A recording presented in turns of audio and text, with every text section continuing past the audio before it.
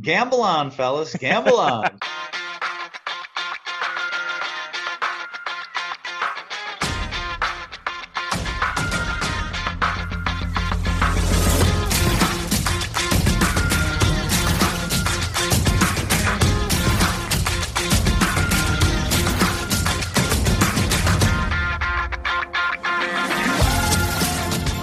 Welcome again to Gamble On, the weekly gambling podcast presented by USBets.com. I'm Eric Raskin, US Bets Managing Editor and Media Director, and I'm joined by our senior analyst, Pulitzer Prize finalist John Brennan. And John, the DraftKings Sports Betting National Championship returns to your neck of the woods this weekend. After a 34-month gap since the inaugural version of this event, they're trying it again with headquarters in Weehawken, New Jersey, although gamblers can enter and play virtually from any of 11 states with online DraftKings Sportsbook access, including my home state of Pennsylvania. Spoiler, I will not be ponying up the $10,000 to enter. In January 2019, when you had to be in New Jersey to play, they got 260 entries. They need 445 to avoid overlay this year. Be my line maker, John. How many entries do you think they're getting from 11 total states this weekend? You set the line, and I'll go over or under. All right, I'm going to make it easy, and I'm going to go with 445. So you decide if they come out ahead. This really is up to DraftKings anyway. The more of a marketing effort they have made to their key gamblers in each of these states, the more interest they'll get. So I think they have a much better idea now of how many contestants they can get. And if they thought it was, 1,000, I think they would have approached this a bit differently. DraftKings has learned a lot in almost those 3 years, as you mentioned, about the betting marketplace. So I would be surprised if they get startled and beaten again on that number.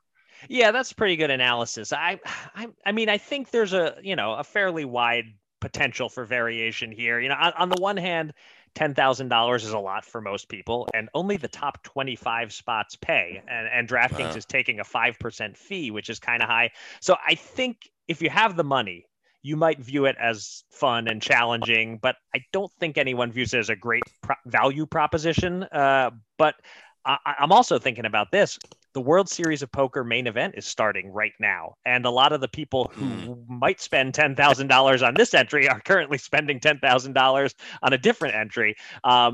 If this was New Jersey only, I would definitely predict it does lower numbers than 2019. But, that easy access, that ability to enter from all these different states and do it from home, I think you set a good line, but I'm going to go over. I really doubt there will be any overlay. I don't think they're going to crush the guarantee, but maybe 500 to 600 entries would be my guess. So I'll go over. And for what it's worth, I would love it if DraftKings did a mini version of this. Same rules, but $200 to enter, and you start with $100 bankroll. I might be into something like that, just for the competition. $10,000 a little rich for my blood, however. Yeah, looking at your story and Rufus Peabody's experience in the previous one, yeah. I think the fact that they are cutting off adjustments at a Sunday 1:00 football, no late football games, right, and limiting the amount of sports, I think that's actually good for the less incredibly sharp people like Rufus. Where if they could instantly make our former guest Jeopardy James would be spectacular at all that adjustments on the fly, and so I think it levels the playing field a little bit. To where, not that an amateur is going to win, but somebody who's in the AAA level maybe can get over the top because they don't get quite outmaneuvered by the very, very narrowest of the 1% that are just going to win all these things. The more complicated you make it. Yeah. Well, when I talked to Rufus for that article, I referred to that new 1 p.m. Sunday betting cutoff as the Rufus rule. And he loved that. He said he hopes that name sticks. He would be honored to have it known as the Rufus rule. Should I repeat my story from the group Slack channel about Rufus? I'm not sure if you saw this because I know you were out of pocket at times this week, so you might have missed it. But short version, I was in the car with my son, and my phone was hooked up to the Apple CarPlay thing on the screen in my car, and I got a text from Rufus while we were trying to arrange a time to chat. And so the little pop-up comes up on the screen, new message from Rufus Peabody. And my son lost it. Could not believe that I know somebody whose real name is Rufus Peabody. So if you're listening, Rufus, there you go. Your name is providing entertainment for a 12-year-old boy, for what that's worth. Oh, that's a fantastic name. It really is. I hope he's as proud of it as we are. It's just great. Yeah. You know, I wish Jeopardy James had a cooler last name because he deserves it too. That's true. All right. All right. Thank you to everyone for joining us for episode number 167 of Gamble On. If you missed any of our previous 166 episodes, they're all available on Spreaker, Apple Podcasts, Spotify, and all other podcast apps. Please subscribe, rate, and review. You can do that from any state or country, regardless of whether it has legal DraftKings Sportsbook access. And coming up a little later in the show, we're going to be joined by Sharp Alpha Advisors managing partner Lloyd Danzig, whose company recently closed a $10 million venture capital fund that is investing in sports betting startups. We're going to ask Lloyd about the most interesting innovations he's seeing, as well as how he'll decide what to invest in. Plus, something a little bit different than usual. Lloyd's going to host a quick game of Seinfeld trivia between contestants Raskin and Brennan. But first, it's been, yes, yet again, another busy week in the world of gambling. So let's get to it. Here's your Gamble On News of the Week, an inside look at the biggest stories in the world of gambling.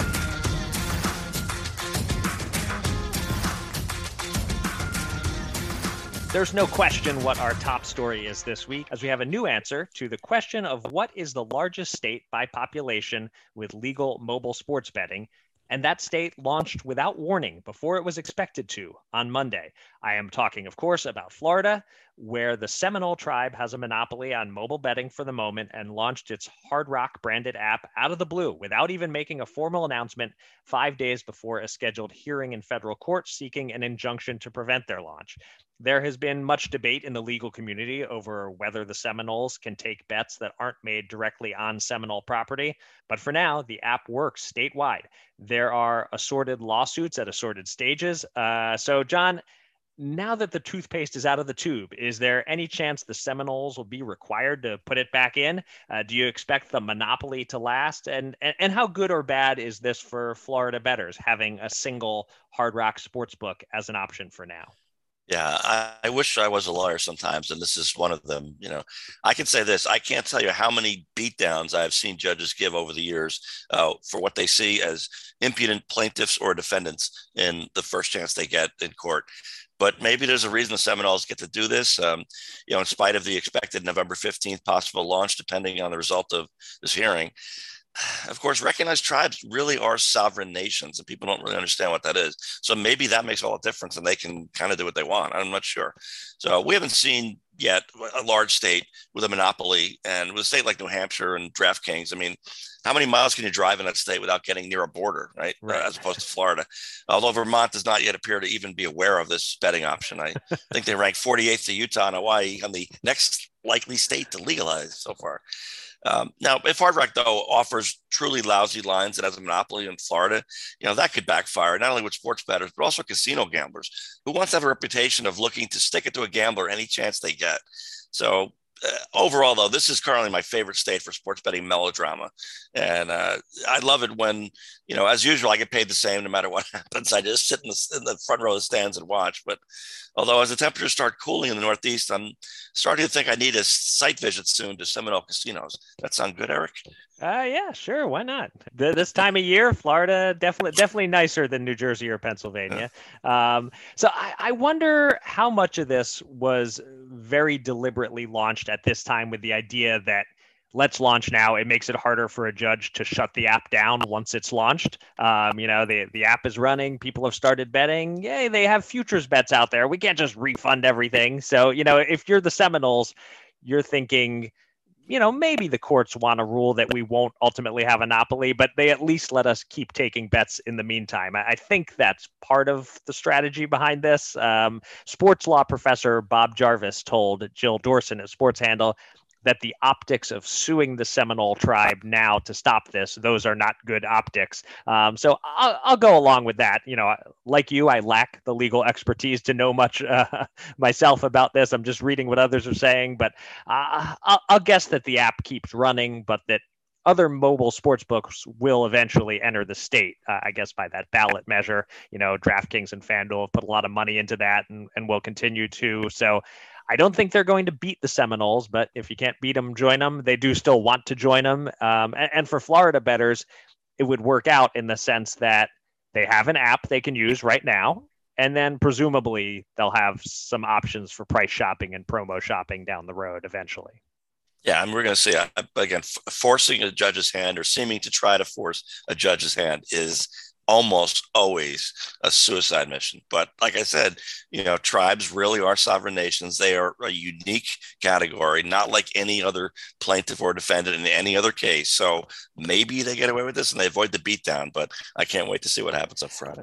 I guess the judge in this case is kind of like the umpire when it's a 3-2 pitch and the batter takes a close pitch and just immediately starts walking to first. And now the judge has to decide, is he walking to first because he's that confident it was a ball, or do I ring him up because he's being a jerk, assuming what the call's going to be? I guess that's sort of the spot the judge is in here.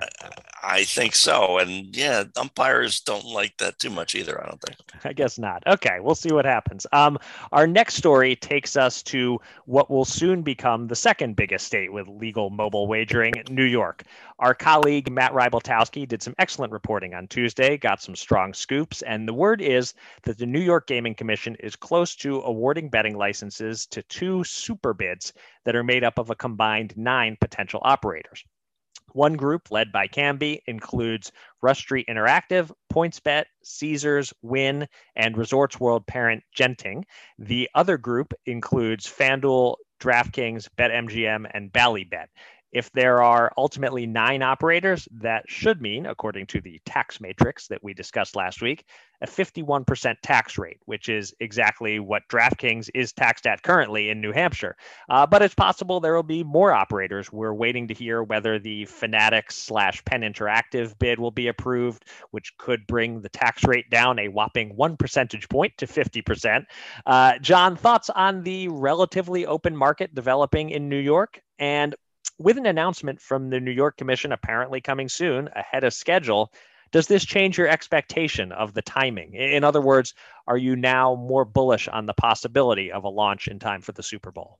Yeah, I don't know who lit a fire under the State Gaming Commission that in the past I found to be rather deliberative, one of those things. Okay. Slow, not fast moving, kind of inertia like. Yeah. But anyway, right. So yeah, I'm going to move my mythical launch from like mid-April to possibly the Super Bowl. Now, if the Bills are in it, on the one hand, it would seem as if New York would want the massive legal handle from Western New York. It would be enormous. But handle's not revenue, of course. Just ask New Hampshire that we mentioned. They lost millions on the Patriots last Super Bowl win, and there isn't a strong enough line to entice the Buffalo region fan base to go against their team. So if they cover, they cover. I remember back in 1987, the Giants' first ever Super Bowl. The line, which of course I was following for entertainment purposes only, it moved with the local bookies by at least 4 or 5 points. If I recall correctly, to about 12 points or so for the Giants.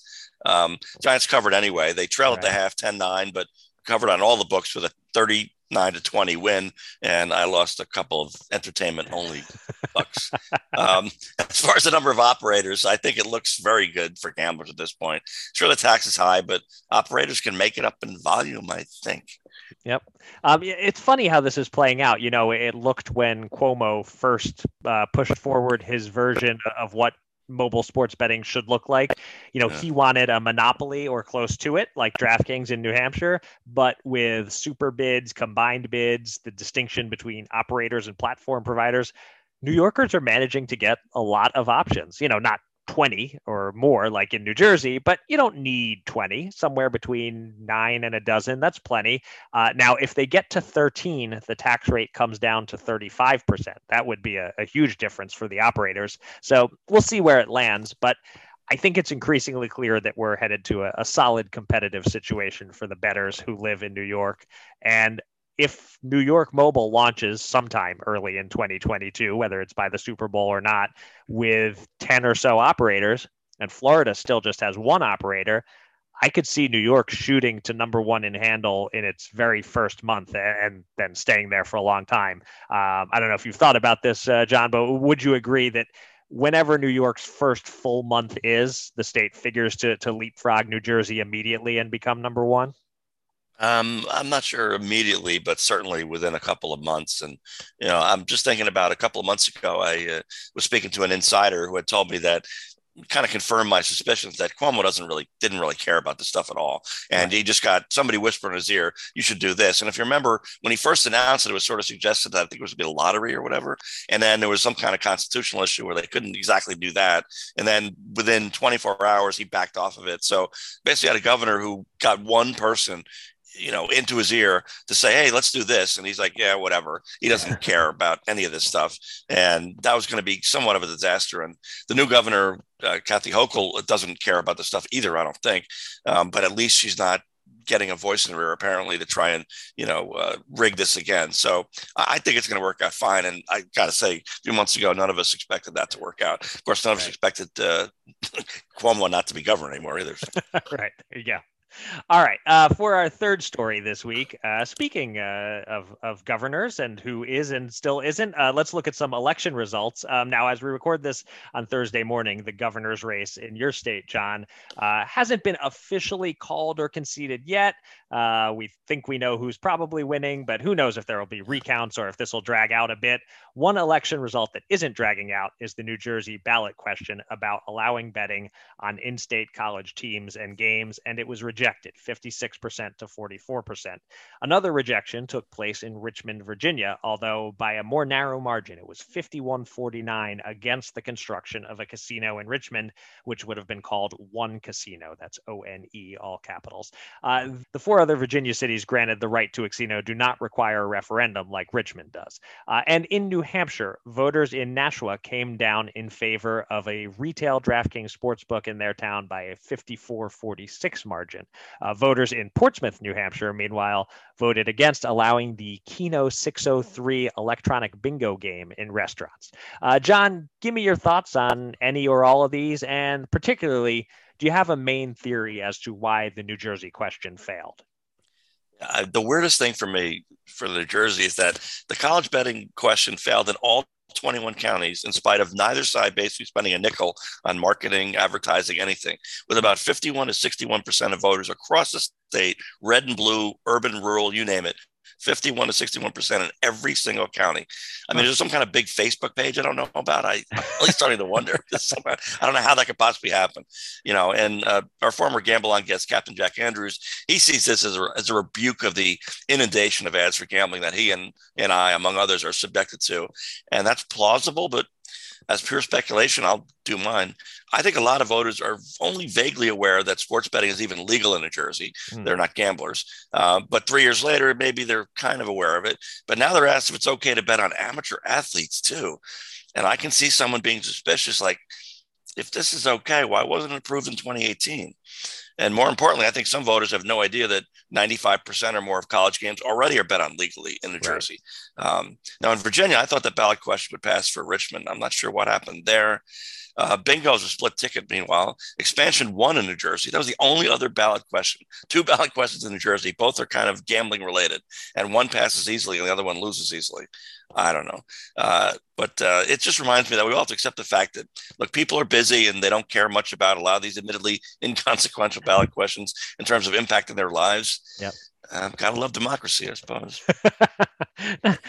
not sure I'm ready to say gotta love it, but So I kind of subscribe to both your theory and Captain Jack's theory playing a role here. I'm sure a lot of people voting on the New Jersey ballot question didn't have a clue what they were voting for. Someone sent me a clip of the Brian Lehrer show from earlier this week. It was on election morning they were recording, and he and his co-host, I think, represented a lot of people when they were admitting they didn't quite know what this ballot question was all about. They were sort of trying to parse it on air.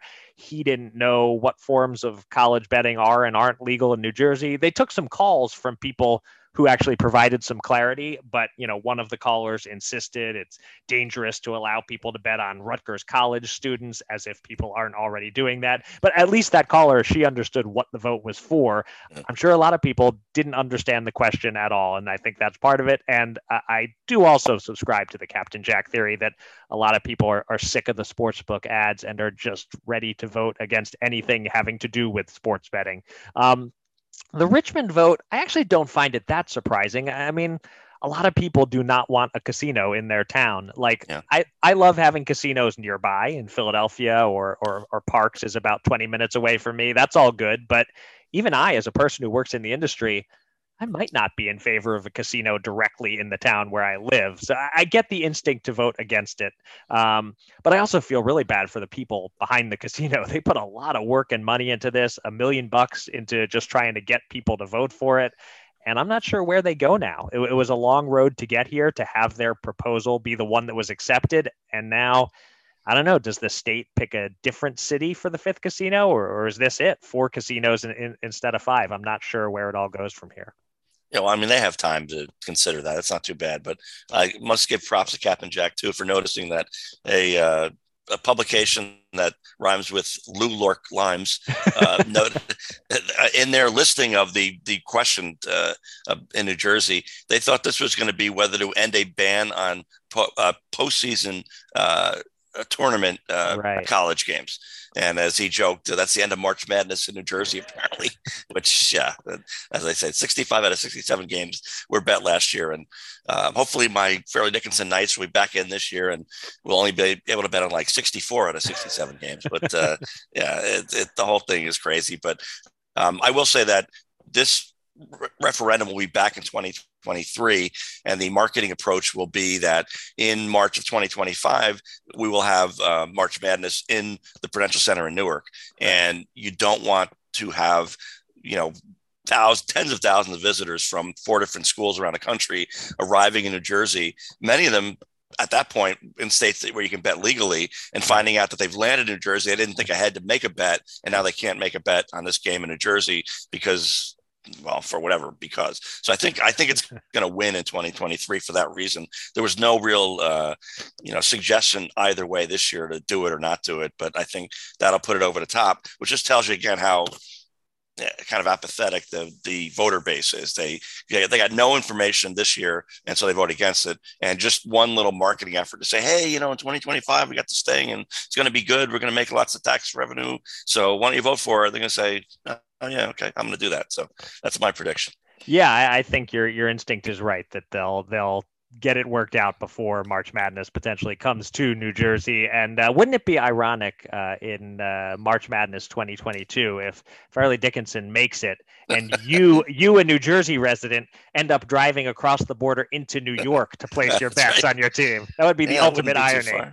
Yeah, that's not too far. I can get there in under half an hour. So yeah, there we go. I would actually do it just for the heck of it. Plus, that's a story right there. That's an article. Absolutely. Yeah. By then we'll be doing video of it too. Yeah. Right. It's time to welcome a special guest from the world of gambling. Let's get to the Gamble On interview.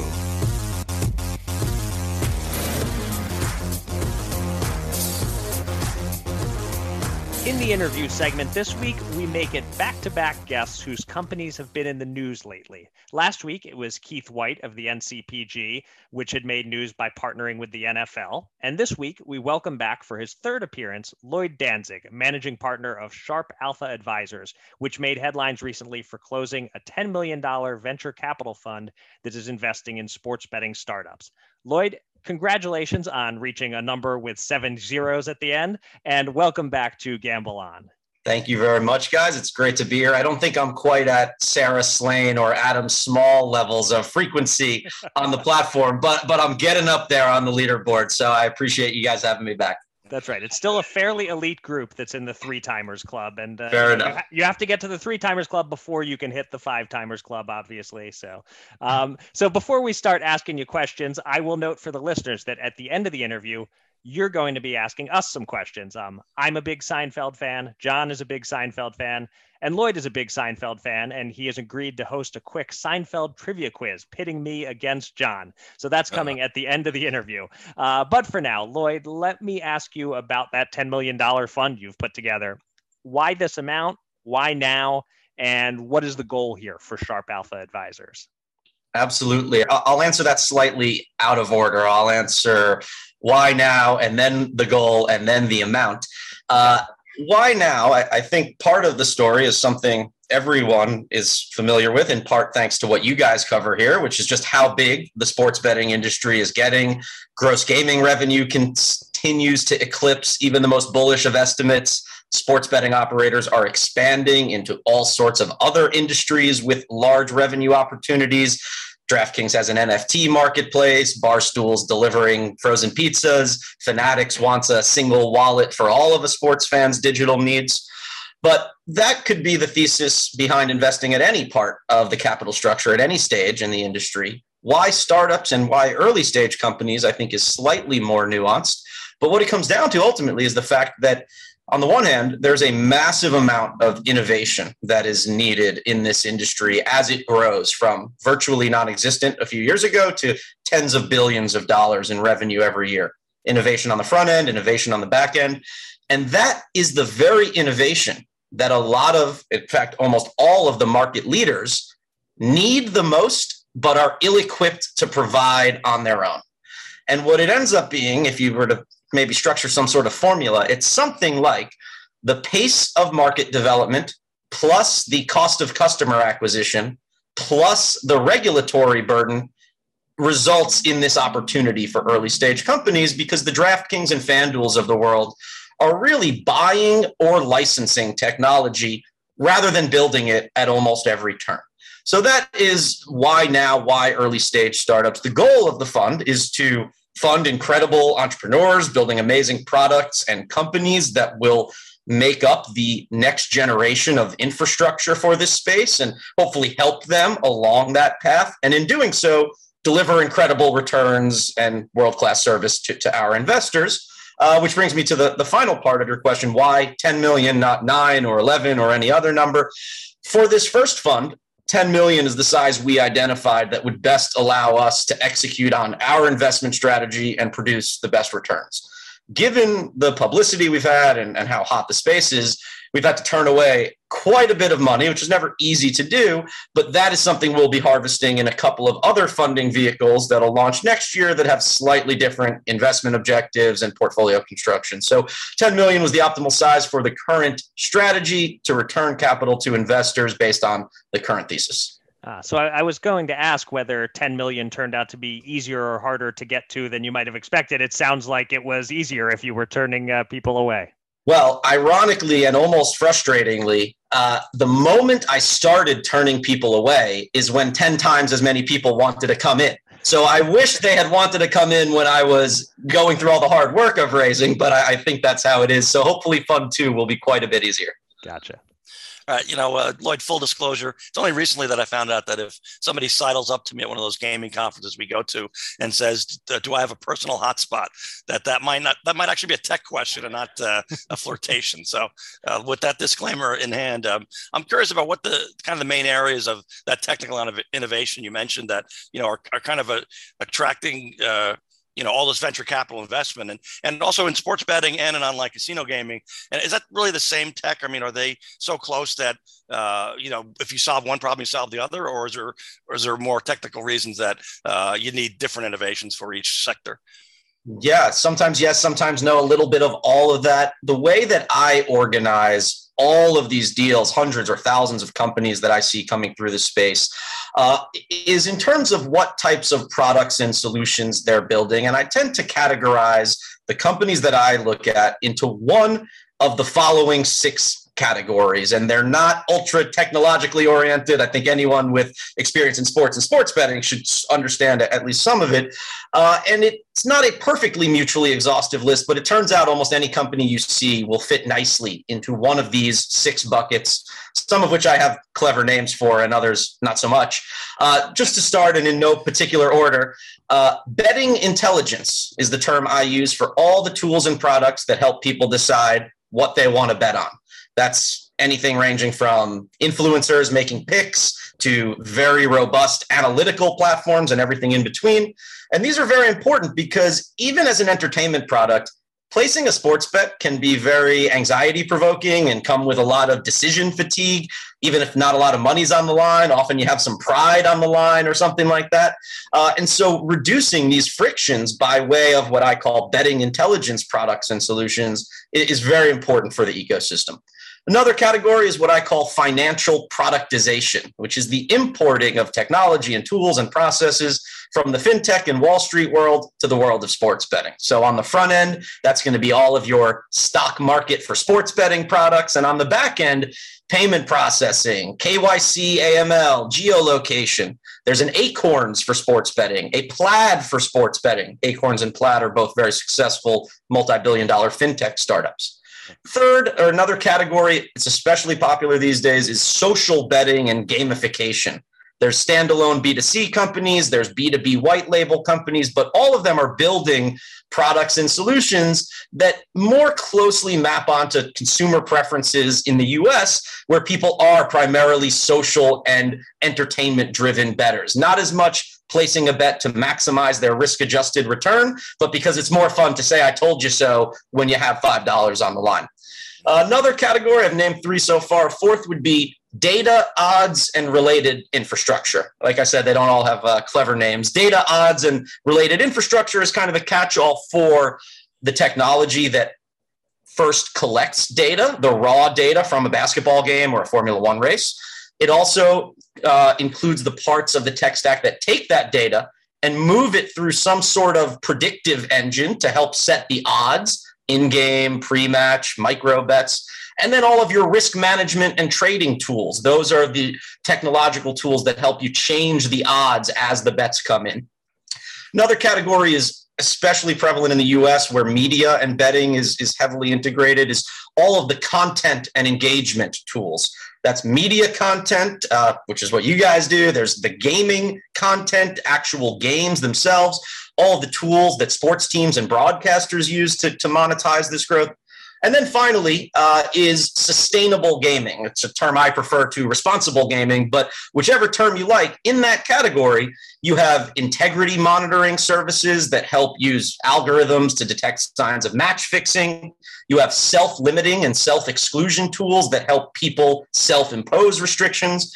You have something that's very popular in the UK and Europe, but not yet here, which is this notion of affordability checks, where once you reach a certain threshold of losses, you are required to show documentation of your net worth or your bank account balance in order to continue wagering and other things of that nature. So those are the 6 categories that pretty much any deal you find will fit into, and that's how I like to organize all of these companies in my mental model of the space. Yeah, Lloyd, now, is there any one of those 6 buckets you talk about that there's an opportunity there for somebody to solve a challenge that nobody solved yet? And if you're the person that solves that, you're gonna go to the moon, or are they all kind of similar in terms of potential and that sort of thing? The one that comes to mind, there are probably a few. Payment processing is still a point of major friction that could be reduced. There's several. I think the biggest, the way you described it, the challenge that no one has solved yet, that if a company could solve, would be straight to the moon. I feel like the answer to that question has to be peer-to-peer betting. Betfair has done this in the UK. They operate a betting exchange. There are several startups, both in and outside of the crypto space, that are going both the licensed and unlicensed routes in the US. There are a lot of challenges in creating a peer-to-peer betting exchange. In particular, the Wire Act restricts you to only source bets from within one state at a time. And that means that you have to have enough people on the platform making a large enough variety of bets at all different stakes and all different odds that if one of you guys go on to put some ridiculous parlay in or some exotic future or teaser bet, there needs to be someone taking the other side of that. Otherwise, you won't get your bet filled. You won't get your order filled. You won't have a good experience. So if someone can solve for the regulatory and the liquidity and user experience issues and implement, especially on a national scale, a peer-to-peer betting exchange, which is really just a technological version of what most people have been doing who have been betting on sports for their whole lives anyway, I think that is a major area that's attracting a lot of interest from even some of the biggest VC firms in the world that have the highest thresholds for how big the opportunity needs to be for them to invest. Yeah, I saw this happen in New Jersey a couple of years ago. So it's kind of a syndicate that they all used to come to the Meadowlands racetrack, and they'd kind of pool their brains together in like a Ocean's 11 kind of thing and bet on horse races. And they were pretty successful for a while, and then not so much. And you're right about the issues of getting beyond state lines and all that kind of stuff. It didn't really take off, and it's on the back burner. But if it's going to explode, once again, it's probably going to be New Jersey, I think. Yeah, there really are 2 primary venture-backed startups that have licenses to operate and are in kind of the final stages with the DGE. Prophet, Prophet, which did a market access deal with Caesars to operate in New Jersey, and then Sport Trade also going live in New Jersey. Those two are kind of jockeying to see who will be the first to actually process a peer-to-peer wager. New Jersey will be home to them. It has the most educated sports betting population. It has the population where sports betting composes the highest percentage of personal consumption expenditures. It has a favorable tax rate, and it has a regulator that has a reputation for being open to innovation and new ideas. So New Jersey is definitely the place for it. So you have the money. How does your fund find startups to invest in and decide which ones receive a check? And investments aside, what are some of the coolest companies you've talked to in terms of products that lifelong sports bettors will be excited to see in the market? Yeah, so sourcing deals, creating a proprietary deal pipeline, which is the industry buzzword that you use when you have a lot of startups that you're looking at that no one else is a really important part to being a successful VC fund. The way you give good returns to your investors is by finding the best entrepreneurs who lead the best companies who will produce the best results. And so for us, and as with many VC firms, entails putting together a lot of different networks and sources and pathways. So I personally am a mentor for Techstars, for the Lead Sports Accelerator, which is the Adidas family fortune kind of crafted into a sports tech accelerator. I am the gaming industry sector specialist for Drive by DraftKings. I have a lot of colleagues and friends who work at the other VC funds that invest in sports tech and all that. And so we are always sharing deals. And then I have a very extensive network of investors. Investors in a fund are known as LPs, which stands for limited partners. The limited partners in my fund are Silicon Valley-based angel investors, executives from some of the top sports betting and online casino operators, VC funds from elsewhere in the world. And so you add all of those things up and you get a nice pipeline of incoming interest and pitch decks and entrepreneurs to talk to. But then it gets to the hard part, which you referred to, which is kind of how you select the startups. We'll look at 1,000 companies and invest in 10. And the way that takes place is, first of all, they have to really fit into our macro view of the industry, that sports betting is expanding, not just on a revenue basis, but into these other verticals, NFTs and digital collectibles and esports and all of that. And then we ask ourselves, I think, probably similar questions to what other VCs ask, which starts with something like, does this company identify an important problem?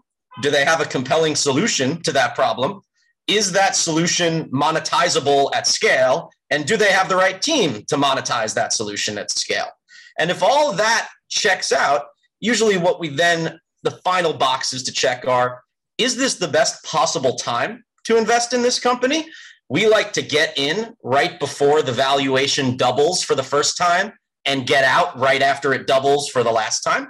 And then finally, can we add a ton of value here and sort of be manifestors of our own destiny? And so if all of those stars align, there's then, a legal diligence process, background checks and all of that. And that's kind of how the investments get made.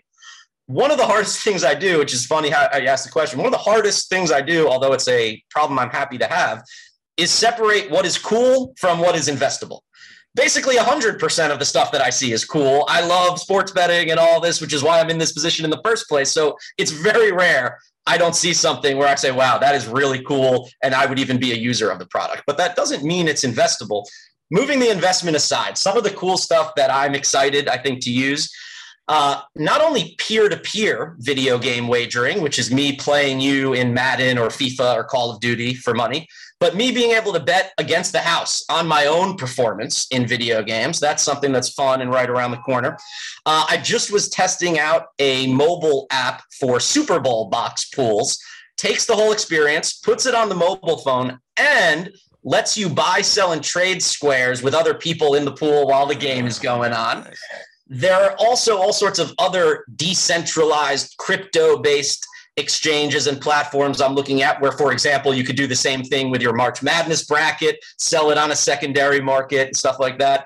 And then, and especially in the context of Mark Zuckerberg's metaverse announcement, there really are a lot of cool virtual reality metaverse type experiences, whether that's playing in a totally virtual casino, putting on a headset and thinking you're in a luxury box alongside your other friends who also have headsets on their respective couches, and kind of getting that in-stadium experience and pairing that with sports betting. All stuff that's right around the corner and on the horizon. Well, you had me with all of that until the metaverse and the VR and all that. That's not quite up my alley, but I suppose there's a different audience for everything, and there are some people who are very interested in that. Definitely, I could hear John making the same noises as me. The box pool, trading and selling squares in the middle of the game. Yeah. I'm in for that, definitely. Yeah, I knew a guy probably back in the 80s or 90s who was on Wall Street. And of course, just the way their DNA is, they would do a pool where you pick the team out of a hat and there's 64 participants, right? And instead of just saying like, wow, I got, Duke, I got a shot, or, oh my God, Fairleigh Dickinson, that's not going to happen. That's my alma mater. But they're going to win. They immediately start trading them. So if you hate Duke and you have them and they put in maybe $5,000 a piece, some crazy number, and they can sell it immediately for, 12 or whatever, or 15. And that's what they do. And they do it throughout the tournament. They can't resist. So that was lower tech then, but definitely intrigued by those two. But, Lloyd, you're on such a day-to-day basis. You're seeing new things every day. You're trying to figure out what to do. I mean, I don't know if you ever step back and think, what's the sports betting industry going to look like 5 or 10 years from now? And are there any players that haven't arrived yet that will, and that sort of thing? Do you think about that much? Yeah, I do a lot, because venture capital investments have a 5, 10, sometimes longer year horizon. And so you better hope that you're investing in a product or at least a team that can adapt to what your vision of the future of the market is. I think that 5 to 10 years from now, the sports betting market will look anywhere between moderately to radically different than it is today. It will be much larger on a revenue basis, much more consolidated, with probably fewer marquee B2C brands. I think it will be a lot more social. DraftKings, by the way, is a company that loves to unceremoniously debut new products in their app without totally announcing it, so they could test them in a live environment. And especially if you're in New Jersey right now, and I think Pennsylvania too, you can log on to DraftKings and navigate over to the social tab on the app, which is something they referenced in a previous earnings call but haven't announced.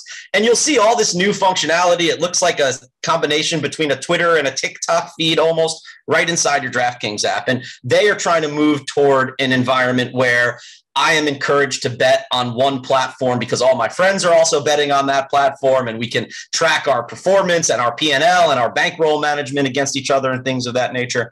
I think the future of the industry will be a lot more integrated with adjacent industries. So whether it's Fanatics or DraftKings, one wallet where you can bet on sports, buy tickets, buy merchandise, buy collectibles, whether the traditional type or digital, and all of that be interoperable within the ecosystem. I think that's a place where it's going. I do think there's some degree of taking place in digital virtual worlds where watching sports or betting on sports will happen.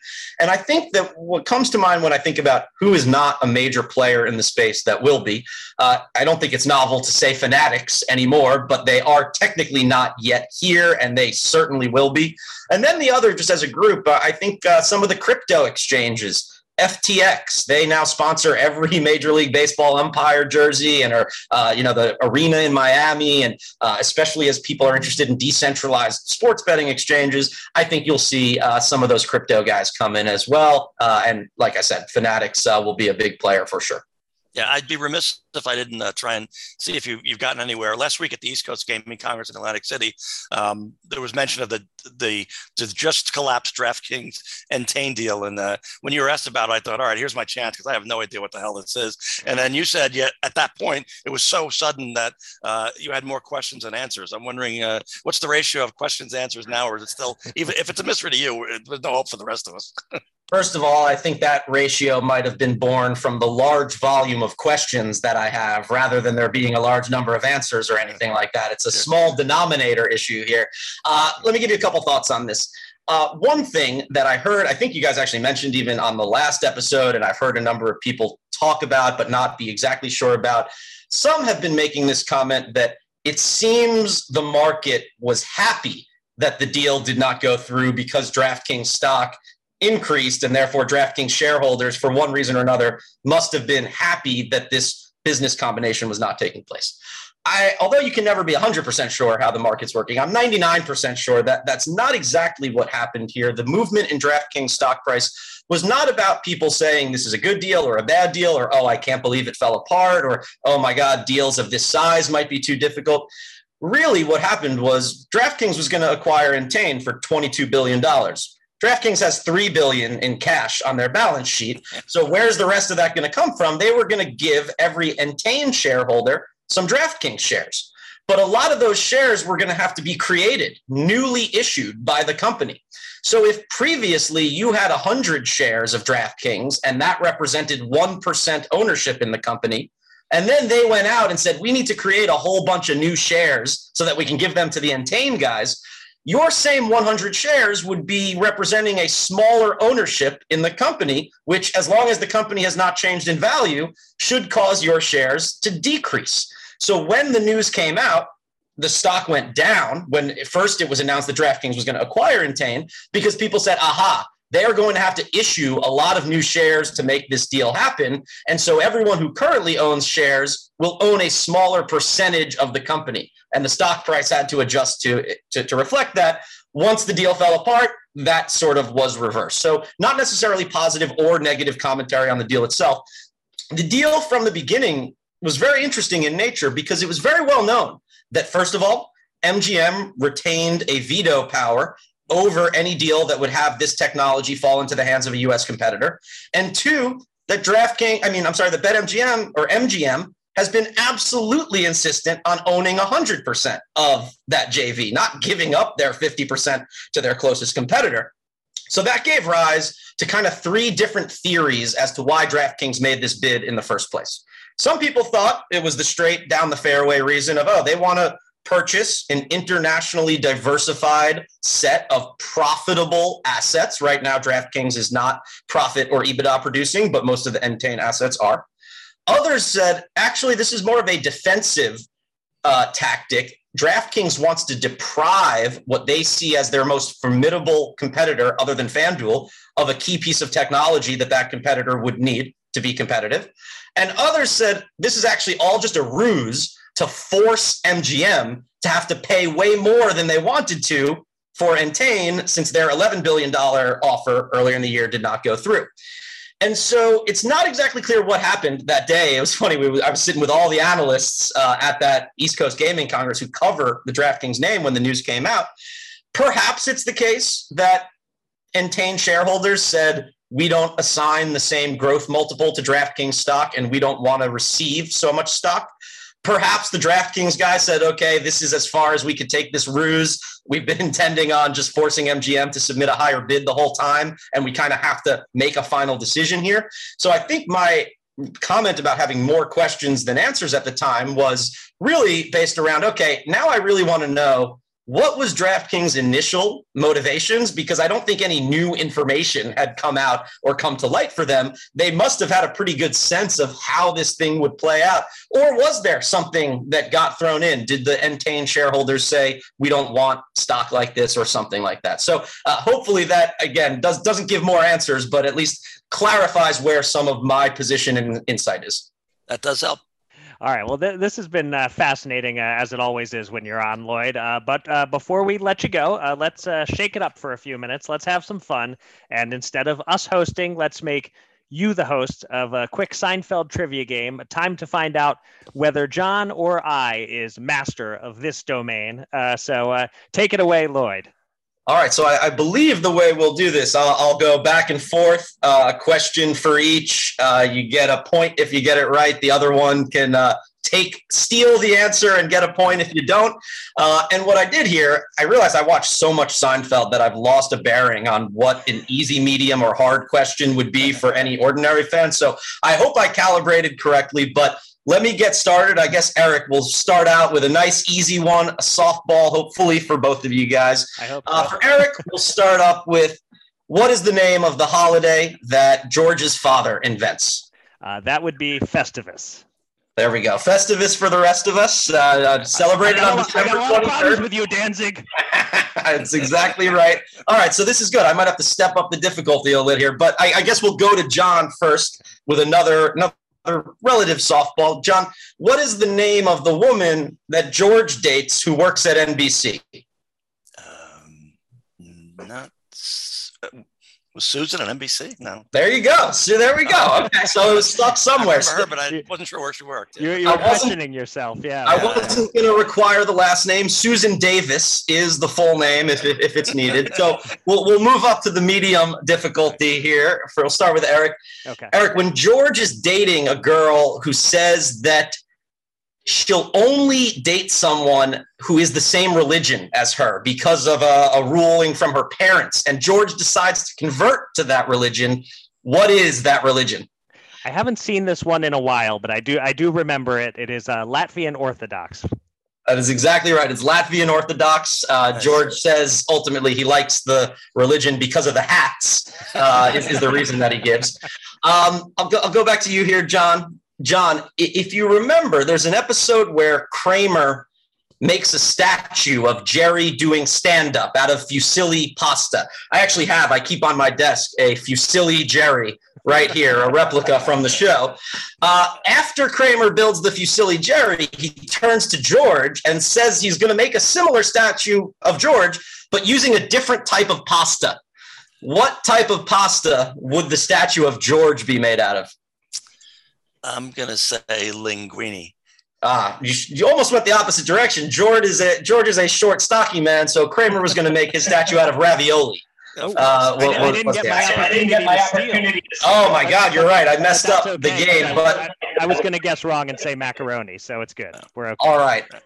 We'll get a touch more difficult here, Eric. So George lies to Susan's parents about having a house in the Hamptons. And they end up making him drive all the way out to this fictional house. And as he's describing it, he tells Susan's parents he has 2 horses. They ask him, what are the names of your horses? And he says, what names does he give of these horses? Wow, this is obscure. I can identify the timeline. This has got to be like early season 8, right? I think after Susan has moved on to the next life. Correct. The names of the horses. I'm even blanking on the name of Kramer's horse that takes them for the carriage ride. I can't even think of the name of that horse, so I'm definitely not going to come up with these two. So, opportunity to steal. Yeah, the horses are named Jerry and Elaine. The horses are named Snoopy and Prickly Pete. Are the names of the horses. So I suppose it's 2-1, Eric. And if John can get this last question, we go to a tiebreaker. Otherwise, it's all Eric's. John, George's ATM code, we all know, is Bosco, named after his favorite chocolate syrup. What is Jerry's ATM code? Wow. Won't even make a inaccurate bluff this time.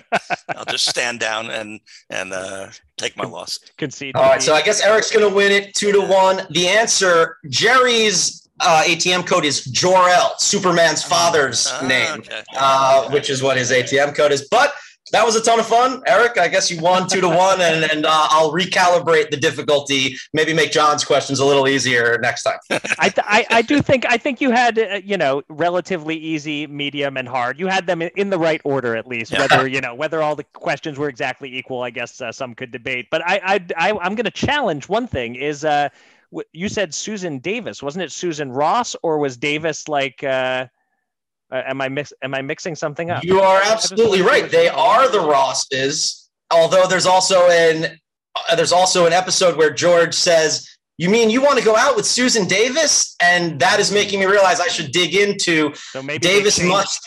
Maybe obviously it's not midstream at some point in the show. There are a bunch of those. There are things that got changed. Obviously, Costanza would be the new name had they gotten married. So it's not like Ross or Davis would be a maiden name. This is giving me a lot of things to think about. I'm going to have to do some Googling as soon as we get off here. If in fact the Davis thing, if you're way off with that, then I am going to declare myself the winner, John second place, and you third, Lloyd, for screwing that up. But I would agree with that. Honestly, I will make myself the loser in this case if that ends up being the situation. That's well, good. that was fun though. Those were good questions. We appreciate you taking a little time to do that, and of course, talking all about the industry here with us for a while again today. Appearance 3 down, appearance 4 to come soon, I'm sure. Thanks, guys. All right, thanks, Lloyd. Two men. $10,000. Will they run it up or blow it all? It's time to check in on the Gamble On bankroll.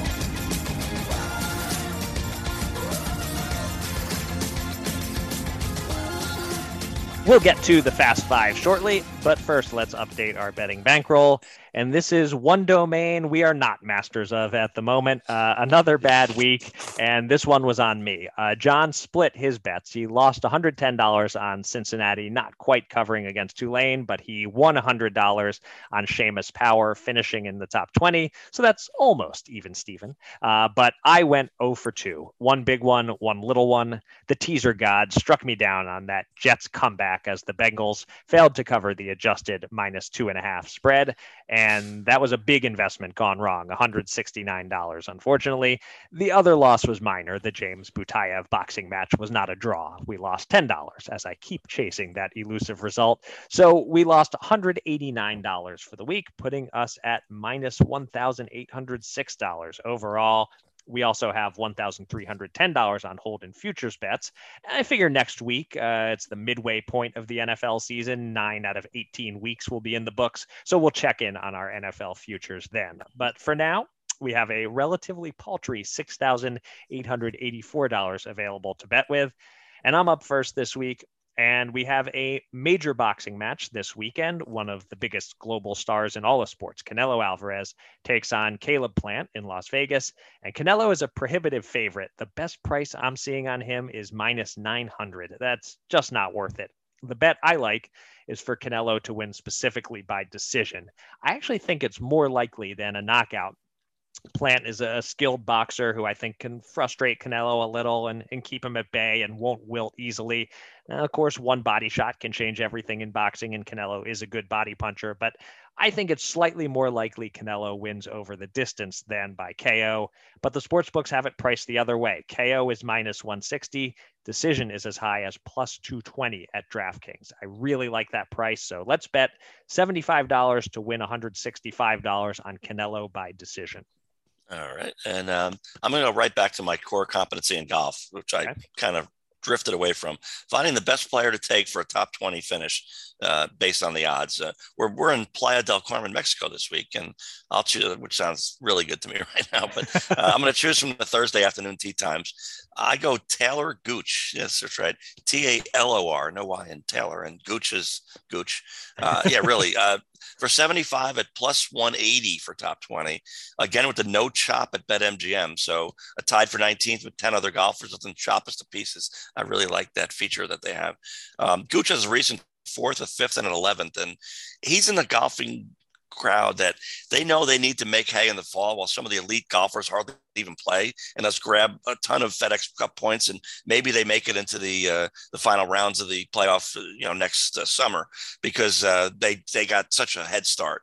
So also just give me 25 at +350 on my boy Victor Hovland of Norway to claim a top 5 as he tries and almost does but doesn't quite defend his title here. All righty. So we haven't made a single game NBA bet yet this season. So I'm going to make one. And the game that jumps out at me tonight is the Heat hosting the Celtics. Miami is favored by 7, and that team is off to a great start, clicking, dominating, really. They're 6-1 with their 6 wins coming by an average of 19.67 points. Boston, meanwhile, is 3-5 with no wins over good teams, a few losses to some not good teams. The chemistry is off. They did just have a closed-door team meeting that could help start to turn things around, but I think the Heat are the wrong team for them to start getting right against, especially on the road. I see that I can get Miami -7 for even money at Fox Bet +100. So let's do that. 100 to win 100. The Heat giving 7 points tonight. All right. Sounds good. Yeah. No, I picked Cincinnati -24 last week, specifically on the theory that they would be the rare team that hits the sweet backdoor cover as the favorite when at a lopsided spread when the game is out of reach. Now, the Bearcats sleepwalked through the first half for some reason. They dominated in the second. They're up 19 and into lane territory late, and too late. With a minute left, they went to victory formation. The playoff committee yawned at this win, and Cincinnati is now ranked 6th in the first playoff poll, and they're all upset. Well, serves them right, I say. Meanwhile, I'm going to self-exclude from college football for at least 1 week if this one doesn't hit Eric, and be prepared to hold me to that. Okay. So I again stay away from the Big Ten, and now also clueless Cincinnati. So I go west as an old man. Oregon -7 at 105 to win 100 over Washington on PointsBet. So we will lose 5 fewer units this week by me shopping lines. I'm really proud of that. We saved 5 units. Not every offense can manhandle Washington, but I think the Ducks can do just that while their defense holds down the fort. All right, so we've got a couple of different 7-point favorites, one in the NBA and one in college football. Yeah. All right, we finished the show with the Fast Five, where it appears I dragged you down, John. I started my week off great with the Packers on Thursday night, but then I lost my next 4, 2 of which we shared, and you only won 1 of your other picks with the Seahawks blowing out the Jags. So we both went 1-4, which doesn't change my winning percentage much. Sadly, I'm now 14-26. It does bring your win rate down a fair bit, though, dropping you to 22-17-1. Still an 8.5 game lead over me, maintaining the biggest lead either of us has had on the other at any point in the 4 years we've been doing this. Anyway, let's get to week 9. And I'm up first this week. No opposite strategy, just trying my best, despite how great my record would be if I went against my best picks every week. First up, Dallas giving 9.5 against Denver. The Cowboys are undefeated against the spread so far this season. That's really hard to do. It's going to end soon, but I don't think it ends this week as Dak Prescott seems to be coming back. The Broncos are a mediocre team. They just traded Von Miller. Now, they might have sold high on him when he's approaching washed status soon, but still, it's not exactly a win now move. So I think the Cowboys can cover this spread. My second pick is another home favorite, but a much shorter home favorite. I'm on the right side of the hook if I take the Bengals -2.5 against the Browns. The line is undervaluing the Bengals and overvaluing their fluky loss to the Jets last week. If the Jets don't pull off a series of unlikely occurrences to win that game, it's probably the Bengals by about 4 or 4.5 in this one. So I'm all over Cincy giving 2.5 against a Browns team in some degree of disarray. Next up, before the Aaron Rodgers COVID news, man, did I love the Packers getting a point against the Chiefs, who continue to be overrated in terms of the odds makers' lines. But then Rodgers was ruled out. Jordan Love is in. The Packers are now getting 7. And I think that's a little too wide against a Chiefs team that simply has a lot of deficiencies. Football Outsiders rates them as the number 18 team in the whole league, but the sports books rate them number 8 in terms of Super Bowl odds. They're just not that good, even if I'll admit their turnover numbers are a victim of randomness and variance to some extent. But anyway, bottom line, the Chiefs might well win this game, but I don't see them covering 7. So give me the Packers. I felt all season that the Cardinals are good, but not great. Cliff Kingsbury's tendency has been to start well and then get worse as the season goes along. I think the seal is broken. Now that they've suffered 1 defeat, they'll suffer more. Give me the not dead yet 49ers getting a 1.5 at home against the division rival Cards. And lastly, I've been fairly low on the Steelers all season, but they do have a first-rate defense. And against Justin Fields and his relative lack of weapons, I think they can keep the Monday night game at home against the Bears low scoring and cover as 6-point favorites. So give me Pittsburgh. And I'll even give you the final score. 19-10 is what my prediction. If that hits exactly, does that count as 10 Fast Five wins? I think it should. No, I'm not giving you any bonus points here. Right? I'm going to sit on my lead and finish that off. I think we have 1 matching and 1 head-to-head. So that's kind of good. I had a big loss and a big win locked up quickly in a later window last week. So I'm sitting on 22-14-1. And well into the second half, I expected football team to keep its cover, for the Buccaneers and Chargers to close well too. 4 in 1 week, crazy nirvana of 25-14-1. How great is that? Clink, clank, clunk. And my first bad week. So onward and upward. Give me the Texans plus 6.5 points of the Dolphins. If you saw any of last week's game or even 2 weeks ago, the Texans, for some reason, some of their players still have a tiny amount of pride left in them. The Dolphins, for a while against sleeping Buffalo, true. And their first round pick, it goes to the Eagles. So Yep. their future's not looking so good. That's pretty demoralizing. And again, two bad teams, I get a bunch of points. Anybody can win, and my team can win outright, and I get points just in case. Yes, Cowboys minus 9.5 against the Broncos. I agree. It's a midseason morale thing. Denver nearly lost a fifth straight game to a clueless team, and they shipped Von Miller out the door, as you noted. And second straight game where hapless Mike McCarthy goes against a coach whose clock management skills make even McCarthy look good. So that's encouraging for them. The end of that Denver-Washington game was comical, absolutely comical. I mean, these guys, I was laughing because these coaches get like 6 months off, right? You'd think they could put in 2 hours in 6 months to learn how to, whether to run or pass, and whether guys going out of bounds or anything like that. But a lot of them haven't learned it, so we try and take advantage of that. Patriots minus 3.5 at Panthers. I've come around to the Patriots and against the round on the Panthers, which pretty much that's simple for that one. Next is Falcons +6 at Saints. Funny thing about losing a young, healthy quarterback in mid-game is that I think a good coach like Bruce Arians loses more leverage than a bad coach does, because he's got a true game plan against a Winston, and then he's hurt. He's got a rando guy in there. He doesn't have quite the same advantage that he did. So the Saints, I'm still not sold that they're definitely better than the Falcons at all. So I get 6 points. To maybe find out I'm wrong, but I could still cover. Finally, no, I'm going Cardinals minus 1.5 points to the 49ers. The Niners won a sloppy game against the confused Bears, and now they're being elevated to this level. I don't think so. Cardinals got their wake-up call, which they did badly need, and now they put somebody else to sleep for the season. All right, so that's our head-to-head. Interesting. If there was one thing I was sure of looking at the slate this week, it was that you were going to pick Houston because you love picking against Miami, and it served you well so far. So. Yeah, that's true. All right, that'll do it for this episode of Gamble On. Thanks to everybody out there for listening, and thanks again to our guest and game show host, Lloyd Danzig. You can find me on Twitter at Eric Raskin and John at Bergen Brennan, and follow US Bets at US_bets. Go to usbets.com for all the latest news and analysis from the world of gambling, and subscribe to this podcast on Spreaker, Apple Podcasts, Spotify, or anywhere else. And with that, John, please take us out. I'm going to reveal a dirty little secret. I have never played fantasy football, believe it or not, although many or most of you probably do. Look, we've repeated the mantra here of nobody cares about your fantasy football team. And I agree with that. And my own ad is that any money you do win any year should go to all family members who have to put up with any of the nonsense that you either talk to them about, or you don't want to go out apple picking or something on a Sunday because you have to watch your beloved team. So win the money, hand it over. You don't keep it. But 3 major events occurred this week. And if you own Derrick Henry and you were the favorite to win your league until a season-ending injury, I retroactively grant you some whining catharsis, to be fair. So I'm not going to hold that against you.